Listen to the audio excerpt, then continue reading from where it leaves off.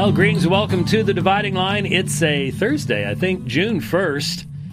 Everybody knows it's June 1st. I don't remember when this all started happening, but it's definitely June 1st. And want to do a quick reminder right here at the start that we have. I'm not trying to slip my wrist there. A beautiful knife up for auction on our Facebook site from Derek Melton. That's called Damascus Steel. If you're not familiar with what Damascus Steel is, it's the handle is not super heavy. It's not some super. It's actually fairly lightweight. But I think the blade is 4 inches. You do not want to test the sharpness. Derek's one of those guys that I have this carry, because remember, what's the guy on NCIS, Gibbs? Is it 9 or 7? 9. Okay, rule number 9, never leave home without a knife. Never go anywhere without a knife. And so there is a company here locally that makes these OTF knives, Ravencrest, and they're just super easy to carry. I mean, this is heavier than that one. It literally is. It's that heavy. And I let him look at it, and he popped it out, and he checked the blade, and this look of utter disgust came over his face, like, that's a butter knife. This is for opening envelopes. This is ridiculous. And so he better be careful, because he took that in and sharpened it himself. Yeah. So all of my knives like this are now nice and sharp. For now, anyways. So I reached out to him, and I asked him... I'm surprised he heard from me. He's from he's out in the middle of nowhere. He's in Missouri fishing. Right. And he's responding to me, and he's describing it. And what amazed me is that when he told me about the handle... Yeah. If you know what a burl is, a lot of people don't know what a burl is. It is the root ball of a tree.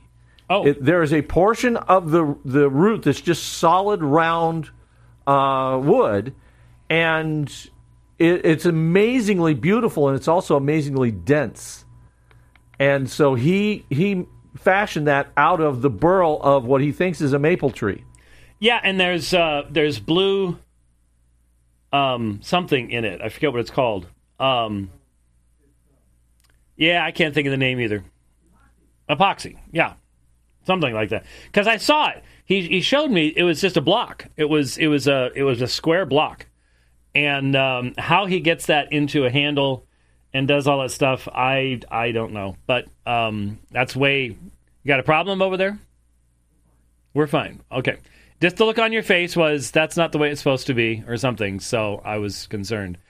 And, by the way, so, Facebook, Alpha and Omega Ministries Facebook page, the current bid is $500, I believe.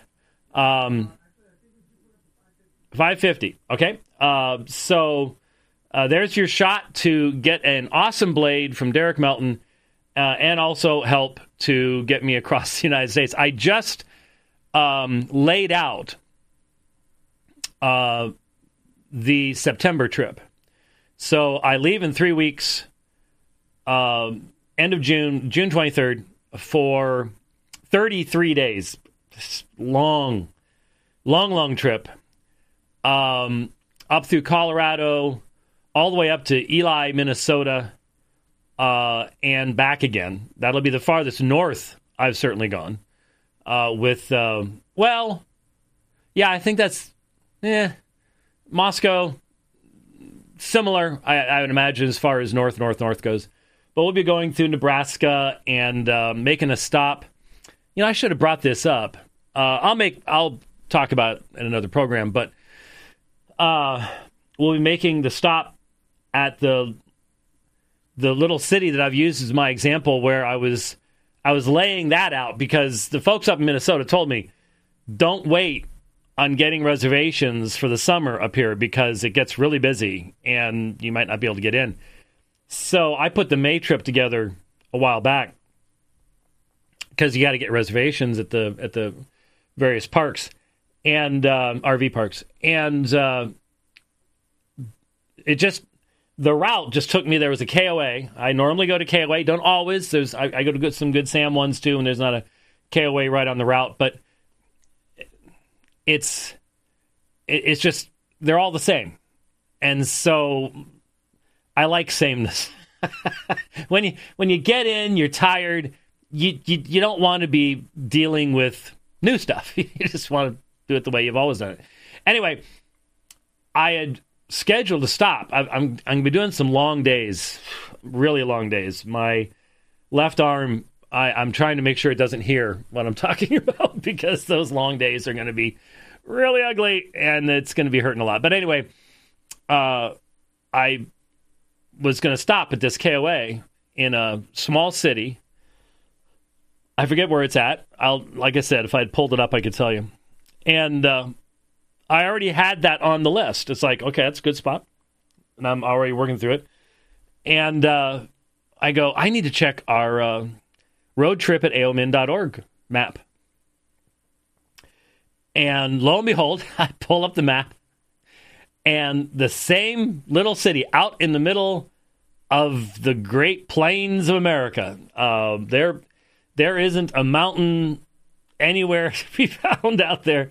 And there's a church that has written in and said, if you're coming through, we'll be glad to have you stop. And, by the way, it doesn't have to be a big, and in fact, it normally isn't a big formal meeting or something like that.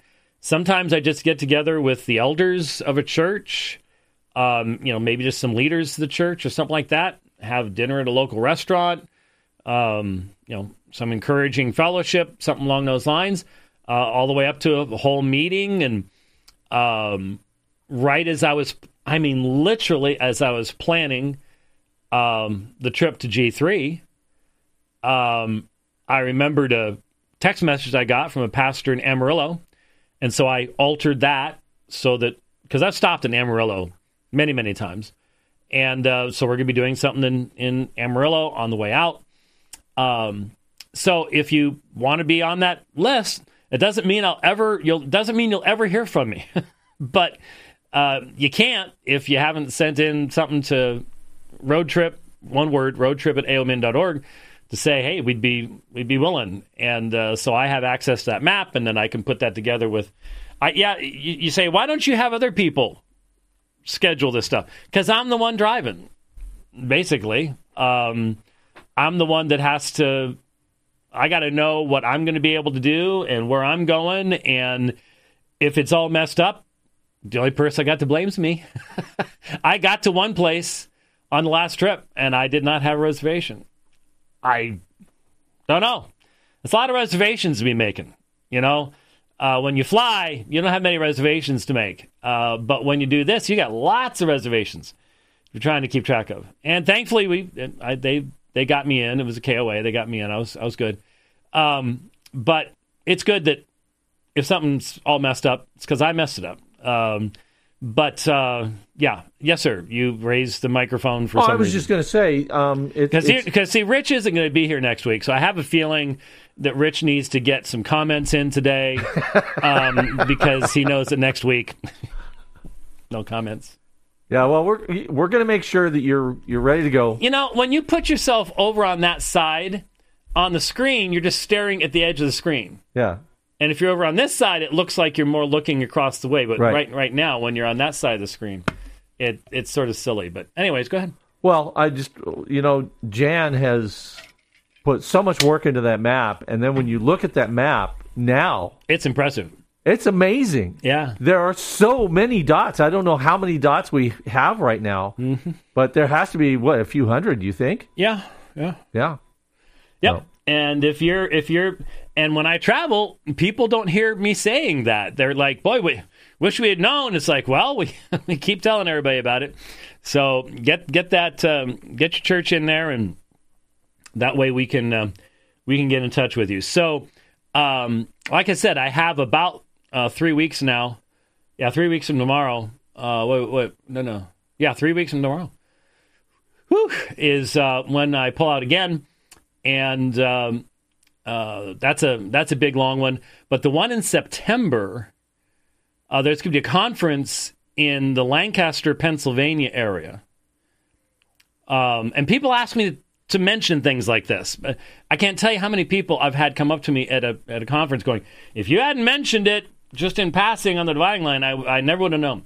There is a conference in the Lancaster, Carlisle, Pennsylvania area. And I will be speaking at that. And the venerable, wow, that's an interesting term, the venerable Christopher Arnzen. How's that? If you're going to say venerable, you shouldn't say Chris. You need to say the full name. What? Christopher. Yes, the venerable. If I knew his middle name, I would throw that in there just for the fun of it. Yes, Sir Christopher Arnzen. I'm not sure who knighted him, but I think we did that in Tuscarora one night when we didn't know what we were doing. But anyway, the Venerable Christopher Arnzen is working on arranging a debate as a part of that conference. I hope that works out as well. And Chris could sell sand to Arabs and ice to Eskimos. So and they would enjoy it. Yes, they would want more. They would be asking for more, please, sir. So anyway, of course, the venerable Sir Christopher Arnzen is the host of the Iron Sharpens Iron radio program.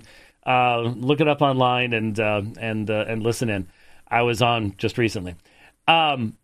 So that's going to be the weekend before G3. And then I shoot down from Pennsylvania to Atlanta. And then we have my self-immolation on the altar of the GBTS seminary on Thursday, where we do a discussion of church and state. And like I said, I'm the only postie around there, so I have a feeling I know what's coming, but I'm going to be ready. And then speaking of G3, meeting with the folks that are going to be there, big, large group going to be there. Back at the old location, it's so much easier to get to if you fly in. I'm not sure how I think I'm going to have to. I'm not sure how that's going to work out for me. Right now, my plan is to do what I've done before and park at Praise Mill Baptist Church, but it's a huge drive in, and hopefully my wife's going to be able to join me this year, and so we'll probably stay at one of the hotels there a couple nights. I haven't stayed in a hotel except when I picked up the truck. That's the only time I've stayed in a hotel for a long time, and I'll be perfectly honest with you, that's fine with me. Very, very fine with me. But then on the way back, we're going to be stopping in Louisiana. Going to take the southern route home, and there's Dear Brother down there, fine church near Shreveport. No, not Shreveport. I, again, should have pulled this stuff up so I could see the map. Anyways, we're going to be in Louisiana. We'll put all this stuff on the website. And we're going to do some stuff on reliability of Scripture on the way back, right after G3. I can't be too slow because I've got to get back before October 7th because we have a little old celebration here in Phoenix for the 40th anniversary of Alpha and Omega Ministries. And if I were to miss that, that would probably be somewhat inappropriate. So I think I get back like 3 days before that, at the most 2 or 3 days. I'll have just parked the unit probably by the time we have the. Maybe I can just bring it down here, park it down here, and pull in walk straight in. That would be sort of fitting to do it that way. So that's gonna be a big trip in September, and then in December heading again to St. Charles, Missouri, and. Not a whole lot of things to do coming to and from there because it's after Thanksgiving and it's before Christmas, and there's just people struggle to find places to fit things in there, to be honest with you. But we'll see. We'll see what happens with that. So all that made available by you all, providing us with the RV and the super cool. I've had a bunch of people saying, hey, we want you on the webcast. I'm like, you know what? The easiest way for me to do that is from our new studio. Because it really is. In fact, here's the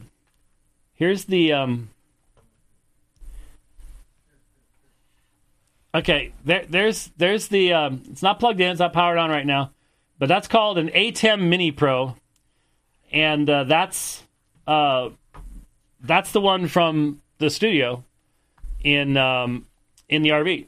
So it's going to go back in the studio in the RV, obviously. And you don't leave electronic equipment purposefully in an unair-conditioned RV stored in the summer in Phoenix in June. Okay? Though, right now, I mean, did we live through 2020? I'm telling you, the next ice age is coming. It really is. I'm wondering about it, too, because record cold in Australia right now, because it's their winter down there. Record cold in Australia. And I think the high is supposed to be 91 today. And I think the average for today is 102. And we've certainly had 110 and above on the 1st of June. I had the front door open last night. That in June? No, that's what's going on here. Ice age, clearly. But you still need to live in a hut and eat bugs to save Mother Earth. Biggest fraud ever perpetrated on mankind. It is astonishing how many people will not even sit back and go, oh, it was... In fact, I read a story. I want to track it back down. I read a story about a retreating glacier. See? It's heating up. A retreating glacier that revealed a Roman road. A road from the Roman period. Now, first of all, it tells you Romans knew how to make roads. Why don't we?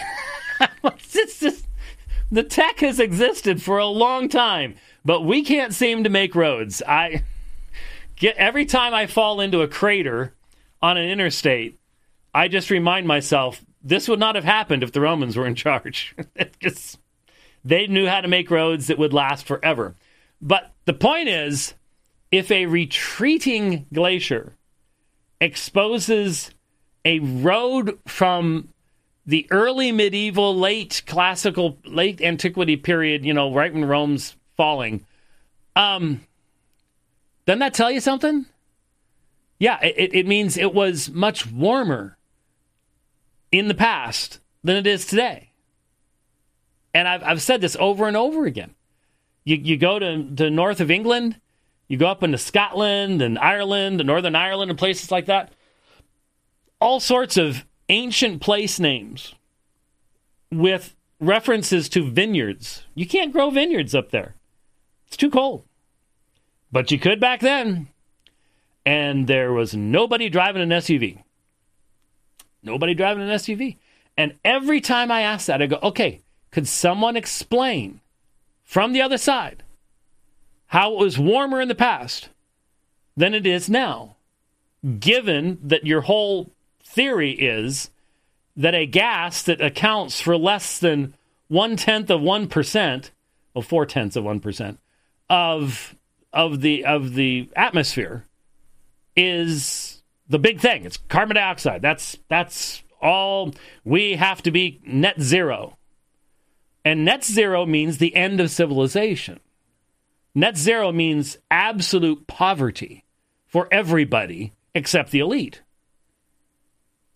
And you're being told that there's entire cults. There are people gluing themselves to paintings and stuff like that because they are absolutely brainwashed into thinking that they are saving the world, and they're doing nothing of the kind. It's complete balderdash is all it is. How did that happen? How is it when I ask people, well, you just don't understand climate. Okay, explain it to me.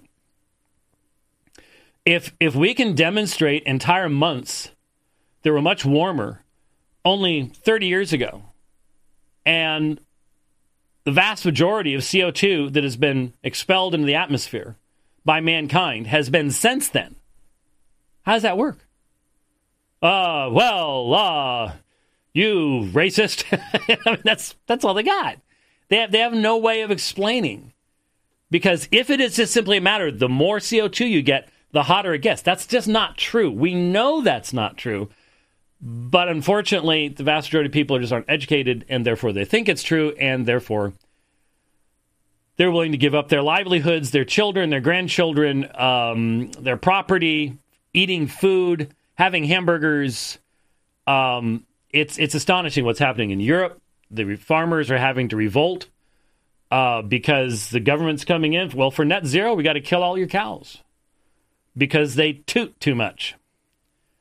And it's just what we are doing to our children on the basis of a lie is unbelievable. But there's a lot of lies going on. It's June 1st. How else would we know? Anyway, this is really interesting. Let me read. This is the way to do this. Let me just read you a couple paragraphs, and I want you to listen. Here's a paragraph. Second, many apply an interpretive double standard to homosexuality. Simply, the Bible has a lot to say about sex and gender, and all Christians, conveniently skip by the scary stuff. We don't require rape victims to marry their rapists. We don't tell women to lay off the jewelry. And we choose not to remember that the Bible provides specific instructions for the sexual use and marriage of slave girls. We even ignore the New Testament's teachings, and they are diverse, on divorce, allegedly contradictions. Yet somehow we think the Bible directly condemns LGBT persons. It's pretty clear. We straight people apply the Bible to the sex lives LGBT folk in ways we'd never apply it to our own. Third, the appeal to Scripture to condemn sexual minorities requires that we ignore the vast cultural gap between the ancient world and our own. Again, hypocrisy comes into the picture. When we read the biblical prophets, we ask ourselves about their historical context. Who were the Assyrians? Was the prophet addressing Israel or Judah? And what can we know about the politics of that time? When we read Paul's letters, Christians automatically wonder about the circumstances Paul is addressing. What can we know about the local culture, the ongoing conversations that motivate Paul to write, and popular religious and philosophical movements in the ancient world? These are routines for questions for Christians, but when it comes to sex, we ignore the astonishing gap between the ancient world and our own. Not one biblical marriage resembles marriage in our society. No biblical couple meets, falls in love, and mutually chooses a lifetime of companionship. Some would see Ruth as an exception, but Ruth marries for survival. So patriarchal was the culture that the Bible defines adultery only in terms of one man's offense against another, with everything depending on the woman's status as married or betrothed. Many people are surprised to learn this. This is not to deny that ancient couples grew to love one another deeply. It is simply to point out how far our culture is removed from that of the Bible. So, okay. Likewise, our concepts of homosexuality, sexual orientation, and gender identity have no counterparts in the ancient world. Free adult men frequently had sex with their wives, with prostitutes, with male and female slaves, and with other people they could find. In the ancient world, same-sex sex was almost always exploitive in nature. No one was talking about homosexual identity or seeking egalitarian same-sex marriage in the ancient world. When it comes to homosexuality, the Bible simply isn't talking about what we're talking about. Those who misuse the Bible to condemn gays choose to ignore this reality. So, there's a very, very standardized, modern, progressivist perspective. Fundamentally, especially that last paragraph, but the discussion of the holiness code, rape victims marrying their rapists, slave girls, all the stuff in the holiness code things, looking at context, things have changed, marriage has changed, And then there was no idea of homosexuality as an identity, as if that somehow is meant to mean something. In other words, well, as long as someone thinks that they are, by definition, a homosexual, then that makes what they do correct or proper, because that's the only way they can have happiness, you see. And nobody understood that before in the past. We are the smart ones, they were the stupid ones, and we've figured all these things out. So this is what you're going to hear. And when I listen to well-meaning Christians, and there are a lot of you out there, well-meaning Christians interacting on social media, especially in this month, in reference to, well, the really disappointing situation at Twitter, where they want to show Matt Walsh's What is a Woman on Twitter. And here we thought, yeah. And Twitter says, no. Because twice in the video, someone is misgendered. The most childish. I cannot have any respect for anyone who even uses that term. It is so transparently foolish. It is so transparently childish. What you're saying is you have to buy into the delusion that anyone has. And so we all get to run around the world and say, you will refer to me as Zer, and the next person, you will use we wo, and the next person says blue blah, and the next person says dee da. And you're supposed to remember all these things, and you're supposed to alter your language to honor this person's chosen pronouns. It's the most narcissistic, childish, are you really past 2 years of age yet stuff I've ever seen in my life. I will not do it. And no society that's going to survive will. It's absurd. And so, quote unquote, misgendering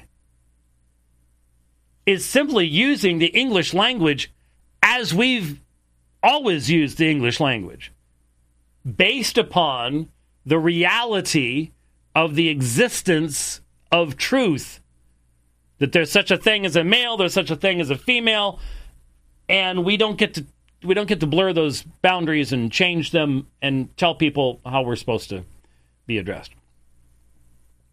So what we're being told, what Twitter is saying, literally, is you must engage in the delusion or we will silence you. This small minority demands that this happen, and we will force you to enter into their delusional state. There's where we are. And we thought Elon Musk had made changes to Twitter. Well, he did. But the reality is the only way to make consistent changes that will protect liberty is from a foundation that Elon doesn't have. He doesn't have a Christian worldview. It's not there. And so, will something be done about that? I don't know. We can hope. Because we are literally looking at a situation where there is no platform. There's no platform. I mean, my even talking about this could mean that how we are streaming right now could be done in 5 minutes. It's happened to us before. I was talking about this very topic, and all of a sudden we were gone. Boop. Disconnected. Account suspended for a month or whatever it was, and that's how it goes. And we're talking about delusion here. We're talking literally about we all have to pretend to have the same delusions as these individuals. It's stunning. Uh-oh. Was I being prophetic? No, we're all fine here. The feed here is saying that Elon has denounced it, called it a mistake, and I'm getting the impression that it's being corrected. I hope so. That would be nice. That would be a new development. Yeah. But he put a person in charge as CEO who's immersed in this. He's never going to become free of having to be hands-on pushing buttons until he recognizes the worldview issue here. I hope so, because I enjoyed Matt Walsh's thing. I enjoyed the video. It was... I love... If you can get the other side on camera, it is impossible to defend the foolishness of the worldview that is being promoted by the Biden regime, by everybody. Oh my goodness. Did you see the National Weather Service? The National Weather Service is putting rainbow stuff up today. The Arizona Department of Public Safety. Oh, I am so glad that DPS is posting rainbow stuff today rather than getting the bad guys. Way to go, Arizona Department of Public Safety. I mean, it's everywhere. That's the world that we live in, that we're facing. And so, back to what I was reading, sorry. I watch Christians trying to interact with this stuff.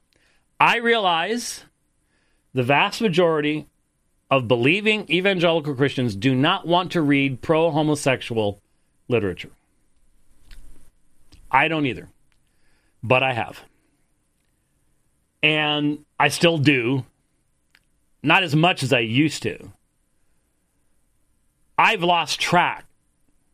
I truly, when Jeff Neal and I wrote, did I tell you that Jeff and I got together while on the last trip? I'm not sure if I sent a picture or anything like that, but it was great to see him. He's really doing well. And it was just so neat to have just a short time with he and his wife. He had preached in right near Georgetown the same morning I did, and so we got together afterwards. It was really neat. When Jeff and I wrote the same-sex controversy right at the opening of this century, that sounds old. Doesn't it? Right at the beginning of this century. Anyway, we had to read a lot of stuff that I didn't enjoy reading. And I remember thinking, even at the time, I remember I was at I don't remember if it was something for Josh or Summer. I was in a gym, and it was either one of Summer's volleyball games or one of Josh's basketball games or something along those lines. I don't remember which. Might have been this gym right over here, now that I think about it. In fact, I think it was. I remember sitting up there in the stands, and I'm reading, I think it was Stephen Helminiak, Roman Catholic priest, supporter of homosexuality. And you know, I'm having to hide these books. But I remember sitting there thinking, man, there's just a flood of these things coming out. It was a trickle back then in comparison to what it is now. I mean, the glut of books promoting that kind of thinking. I understand most people don't want to read that stuff. Okay. I've said many times, I read the heresy, so you don't have to. But you still have to understand the arguments. And so much of what I see on social media is not up to recognizing what the actual arguments are. It could be phrased more pointedly and accurately if we just understood it's just not a matter of quoting a Bible verse. They've read the same Bible verses, and they have arguments. I just gave you arguments right here. Well, that's not relevant to us because of this. And you have to have thought through. The problem is when you think that through, is when you have to really start considering how we understand the moral content of God's law. I don't remember what year it was that I started preaching the Holiness Code series. I've linked to it. I'll try to remember to link to it again because it's only becoming more relevant, not less relevant with the passage of time. But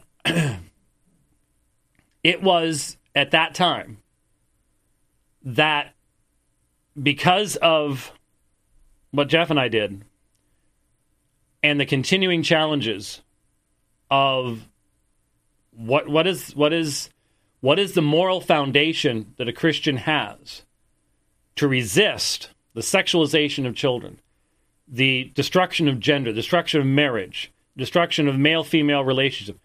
What's the foundation? Or does Christianity have nothing to say? That's when I started tackling the Holiness Code passages and preaching through them. And anybody who listens to that series today would know that if you were to identify the position that I was taking and the method of interpretation that I was using in looking at each text and seeking to find its abiding moral significance for today, in context, in the original language, which we spent time talking about the religion of the Canaanites and the Assyrians and Babylonians and Egyptians, and we did all that stuff as part of the background. It was an in-depth series. I think it was 35 or 38 sermons, as I recall. We did all that stuff. Anybody listening to that today would go, that's general equity theonomy. I never used the term. But that's general equity theonomy. Specifically, looking for the continuing, abiding moral principles in God's law without getting bogged down in all of the arguments over penology, which we need to talk about a little bit here later on. They would have recognized that, and I was forced into that position. And the problem is, when my fellow believers start dealing with this stuff, you have to think this through.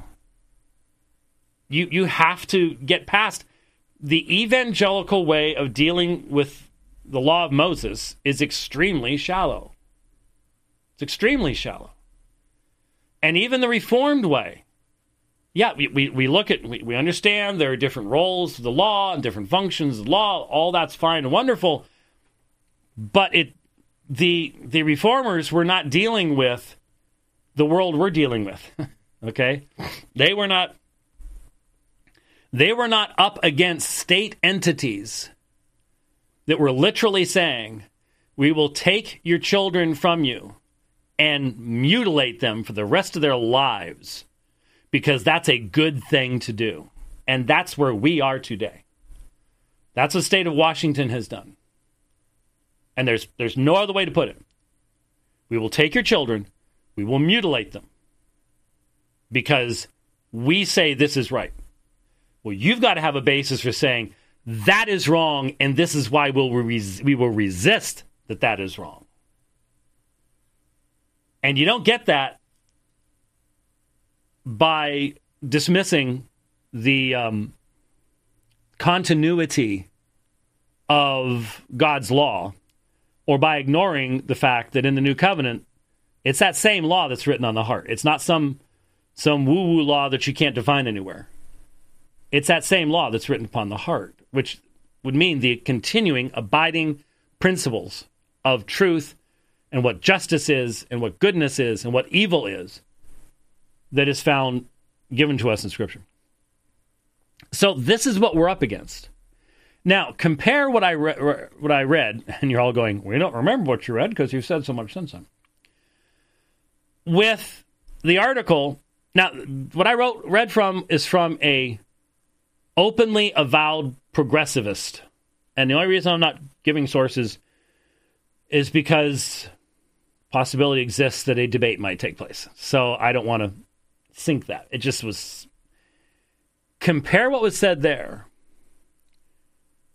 with Dr. Moore's article in Christianity Today, who is the editor-in-chief now of Christianity Today. And you will discover a very troubling parallel. Now, Dr. Moore wants to talk about, I believe in inerrancy, I believe every word of God is inspired, but when it comes to what he did is he wrote an article, if you haven't seen it, it's all over Twitter. But I've seen very, very little actual interaction with the article itself. He wrote an article condemning the Ugandan law. Now, I have seen next to nothing as to the particulars of the Ugandan law, which means you can't trust any of the mainstream media to get any of this right. They have absolutely no... You know, when I was in school, we were taught certain standards of what journalism was supposed to be. They obviously don't teach that anymore. And in fact, they obviously don't believe that anymore.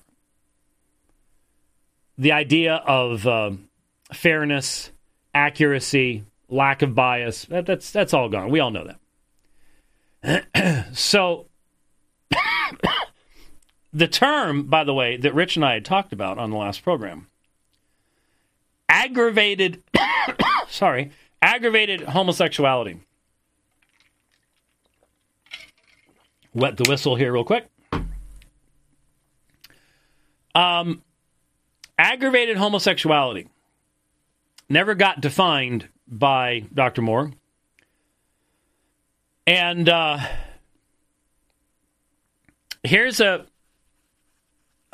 description of the law. The new law would call, because what you're hearing is the new law calls for the death penalty for homosexuality, period. If you find out to be a homosexual, they take you out and shoot you the next day. That's not the case. The new law would call for the death penalty in cases of aggravated homosexuality and for a life sentence for engaging in gay sex. The state defines aggravated homosexuality as homosexual acts carried out by those infected with HIV or homosexual acts that involve children, disabled people, or those drugged against their will. Had you heard that? I hadn't heard that. That's what the death penalty is for. Is for if you have AIDS, you know you have AIDS, and you still engage in homosexual acts, which is the best way of distributing AIDS, death penalty. It's a capital crime. So, you are willing to put someone else to death by doing that to them. And so that's capital crime. We've had all sorts of laws like that. Back when we still cared about capital crimes. We don't anymore. You can do anything anymore. Well, except walk between the velvet barriers in the Capitol on January 6th, and then that's capital crime. They'll take you out for that one. Or homosexual acts that involve children. Oh. Or disabled people. Oh. Or those drugged against their will. Oh, those can't be capital crimes. Right? Well, yeah. That's what they're saying. That is aggravated homosexuality. Well, those are horrific crimes. You drug someone and then rape them. You rape a child. I think rape of children should be a capital crime anywhere. That's a just society. That's what a just society does. We don't have a just society here. We don't honor life here. And that's what's so amazing about how far off Pope Francis is. Because he says there's no place for capital punishment. If you don't believe in capital punishment, don't call yourself pro-life. Because you don't honor life. The Bible honored life by saying that if you take a person's life, then your life will be taken. That honors life. That's how you protect life. But now, raping a child should be the death penalty anywhere. Raping a woman should be death penalty anywhere. And I don't mean death penalty 35 years later down the road. Disabled people?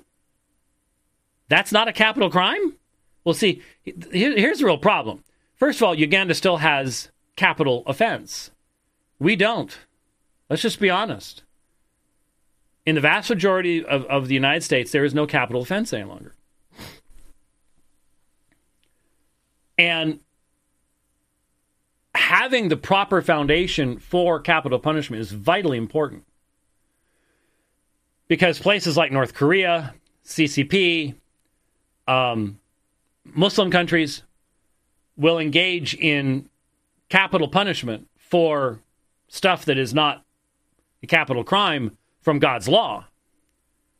The state becomes God under communism, and then, therefore, the state engages in capital punishment for any questioning of the state's authority. That's why there has to be the control that comes from an objective standard, which we happen to have in God's law. But this aggravated homosexuality, all of these things are clearly appropriate capital offenses. And so the real horror from the West is, remember, I am sitting in the country that is exporting this activity with my tax dollars. And I know that. I've said over and over again, how do you ask God to bless when this nation is intent upon exporting evil to the rest of the world with the riches that God has abundantly given to us, which he can very well take away very quickly, and I think is going to, for that very reason. When in the not too distant future, you are struggling, we are all struggling, to get enough calories in a day. We're living in a cardboard box. Infrastructure's gone.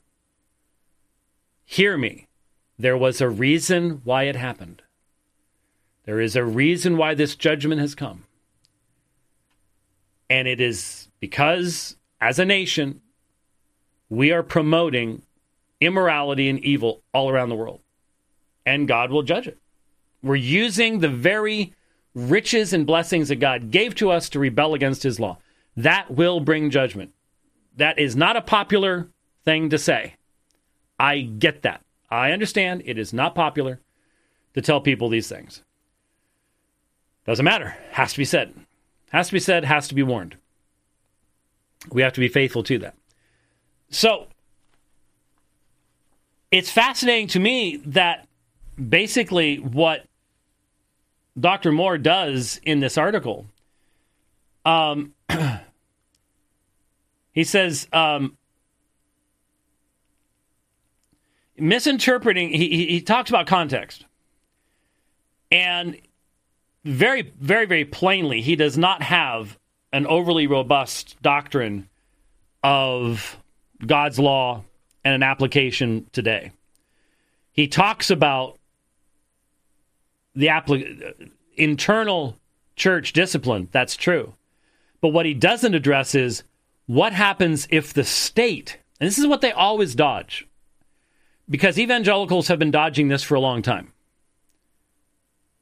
What happens if the state wants to do what is right before God? We're not talking about How does the church handle this? No, the church cannot execute anybody. No, nobody's arguing about that. But if the magistrate comes to the church, if your church, okay, Jeff just got back last night. Jeff Durbin got back last night from, I believe he was Alabama. And he was, they're working on legislation, abolish human abortion, equal protection, and he's doing what he does. God's given him the calling and the ability to calmly and yet passionately sit in front of legislators from both sides and clearly present the case, demonstrate when the leftists start trying to trip him up that they have no idea what they're talking about, tie them up in pretzels and make them look like what they should look like, the ethical pygmies that they are. And if, let's say, that the governor of the state of Arizona, which we currently don't really have one, we've got a puppet that stole it, but other than that, let's say in the not too distant future when something like this might happen, the governor of the state of Arizona comes to Jeff Durbin, says, you have for years been promoting the end of human abortion. We have come to see it. This is what we want, God's blessing in our state now. How do we get it? How do we get it? What's our standard? How do we deal with capital issues? How do we deal with marriage? How do we deal with gender? How do we deal with abortion? What's our standard? How do we do this consistently? Is the church supposed to sit there and go,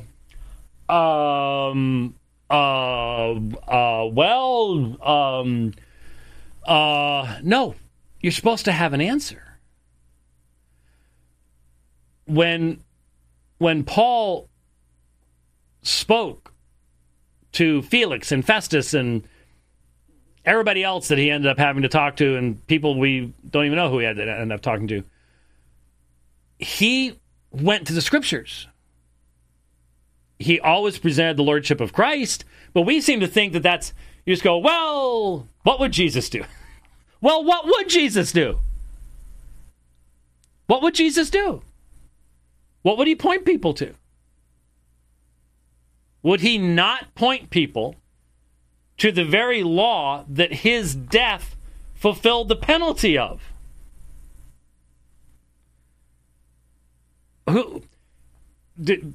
We don't even have a truly Trinitarian understanding of this. You don't... A couple years ago at G3, when I preached from the Greek Septuagint on Isaiah 6, what was one of my primary points? The one who was seen there by Isaiah was Jesus. He was the Holy One, and he's the Holy One declaring judgment upon Israel. It was his law. We sort of separate him out. Well, it's just the Father. Well, it's not that it's not the Father's or not the Spirit's, but we believe in the doctrine of the Trinity. And yet we sort of, well, he's over here someplace and we're not going to even go. No. What answer are we going to give? And are we really going to say a nation cannot choose to seek to honor God in the protection of the marriage bed, male and female roles, and children, both in the womb and out of the womb? A state does not have the right to do that. Yes, it does. And that's the state that will be blessed. And if this nation wants God's blessing, and when God's judgment starts falling, people are going to be asking, why? What do we do? How do we repent? Well, where are we going to point them? Where's Dr. Moore going to point them? I don't know. Well, if y'all were in the church, then we could do this. But, I just, I don't know. It's just, who knows? Got to have an answer. Got to have an answer. So it was really weird because he talked a lot about, here we go. Not everything that's a sin is a crime. Well, that's given. To equate all sin with crime without the authority to do so is itself a sin against God, to take the name of the Lord our God in vain. If the historic Christian vision of marriage and family is true and good and beautiful, as I believe it is, then we demonstrate that truth, goodness, and beauty to our unbelieving neighbors through our witness, not by threatening to kill them. See, he makes no distinction. He doesn't seem to even understand sphere sovereignty. What does the state do to honor these things? Can the state protect the family as true and good and beautiful? Or does the state have to allow the profaning of marriage? Is that what he's saying?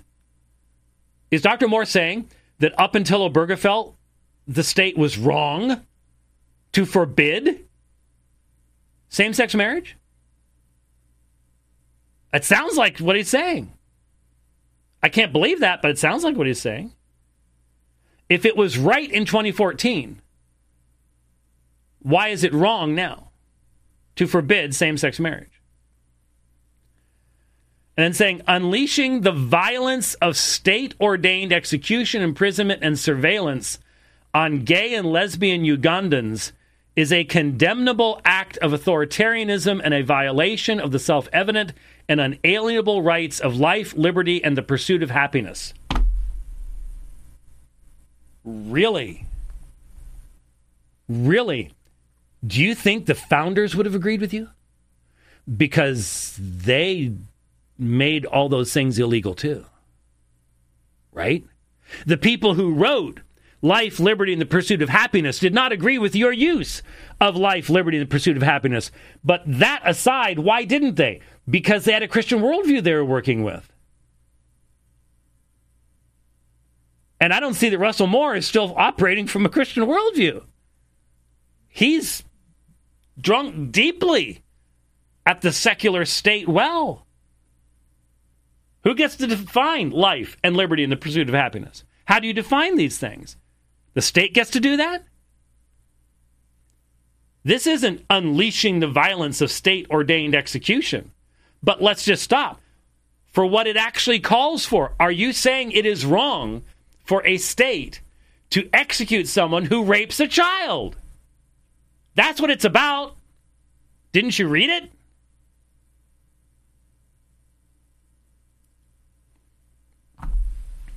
I don't even know what to say. To do such a thing is a matter of power, not of conviction. It demonstrates not a commitment to the Bible's authority, but a rejection of it.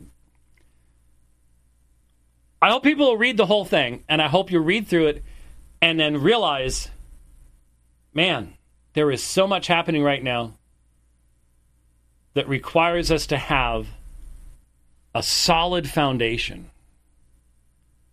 upon which to reason consistently. I don't know how much longer we're going to have the freedom to say these things out loud. I keep telling people, archive the programs, download them, keep them, put them on a hard drive inside a EMP-proof plastic bag. I don't know how long we're going to have it. But someday, you may be the one. You. That people are asking the questions to. Because everything's falling apart. You may be one of the survivors. I mean, a lot of the rest of us might not survive the coming onslaught. You may be one of the survivors. Will you be able to give a foundational, meaningful defense of what you believe and say, this is why it all came down. This is why it collapsed. This is why judgment came. And this is how we avoid it in the future. This is how we honor God in the future. This is how we set things up to regularly seek to honor God. This is how we set it up so it doesn't just become something that we allegedly pass on genetically, but we call every generation to a re-recognition of the vitality and the centralness of God's truth in the world he created. He's the one that wrote the owner's manual. And we've got to live by the owner's manual. That's all there is to it. So, there you go. Now, as I said, next week, here's my suggestion for you. If you've got one of those programs that can record stuff as it's streaming and stuff, fire it up. Because the inevitable disasters that will come from my trying to run all this on my own will be worth recording, and you might want to send some of them in. They may play some of them for our 40th thing just to mock me. This is what happened when James tried to do it all himself. And, you know, I'll be sitting here and you'll hear me talking and there'll be a test pattern on the screen, or just all sorts of really bad stuff. I'm predicting it now, is going to be happening next week because for some reason, I consider my trips to contain an element of vacation in them. Most people would not. Most people would not consider that a vacation. But I enjoy it. But Rich, for some reason, is getting a vacation. Okay? I think it's because, you know, he's married and, you know, my wife, she's going on vacation next week, and whether I'm not going to even be around, she didn't care. It's just like, see you later. That's what working for the airlines does for you. She's got friends she goes sees. It's all good. But Rich is actually going to leave, and I don't even know where, but he's going to do the vacationing thing. And so I was getting close to doing most of it on the road.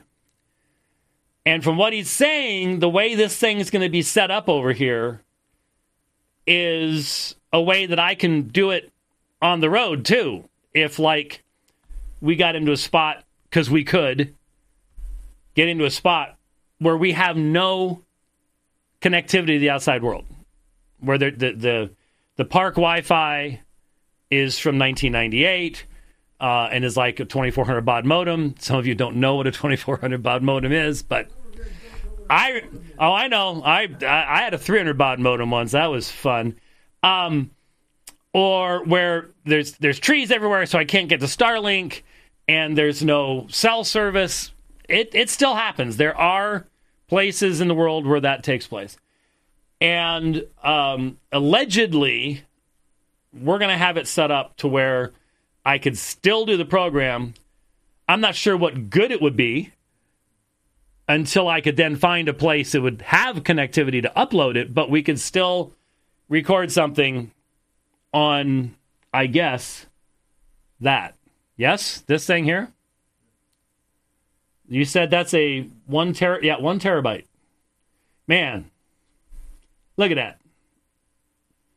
Now, my Mac at home has an 8 terabyte SSD drive. And when I think about that size, I just... Because my first computer didn't have a hard drive. So it's just like, that's a lot of space. But anyway, will I be recording to that or will I be live streaming? So you're going to be recording to that and then uploading. Okay. Yeah. All right. So I won't be that's the safe live, technically, I guess. But I'll pretend that I am. We'll see how it goes. We'll do our best. And, you know, if everything just blows up and smoke starts coming out of this and things like that, then we'll just... we've actually taken time off in the past. I guess when I used to travel overseas, well, actually, you'd bring people in and do stuff like that. Yeah. Well, but anyway, we'll do the best we can next week and see how it all goes. I'm sitting here watching. I guess there's been some type of a homeschool thing. There's a homeschool thing right near our office here. And I guess a big testing day or something like that. And it's so great to see so many families that have recognized that sending your children off for 15 to 21,000 hours to be trained by Caesar will result in you having a bunch of little Romans. And now they've seen that Caesar hates your children and you too. And so it's wonderful to see it. But I always sit back and go, they can't do that in Germany. And you just know they're going to come after us here too. You just know it's going to happen. Anyways, thanks for watching the program today. Like I said, next week could be interesting. We'll see you then. God bless.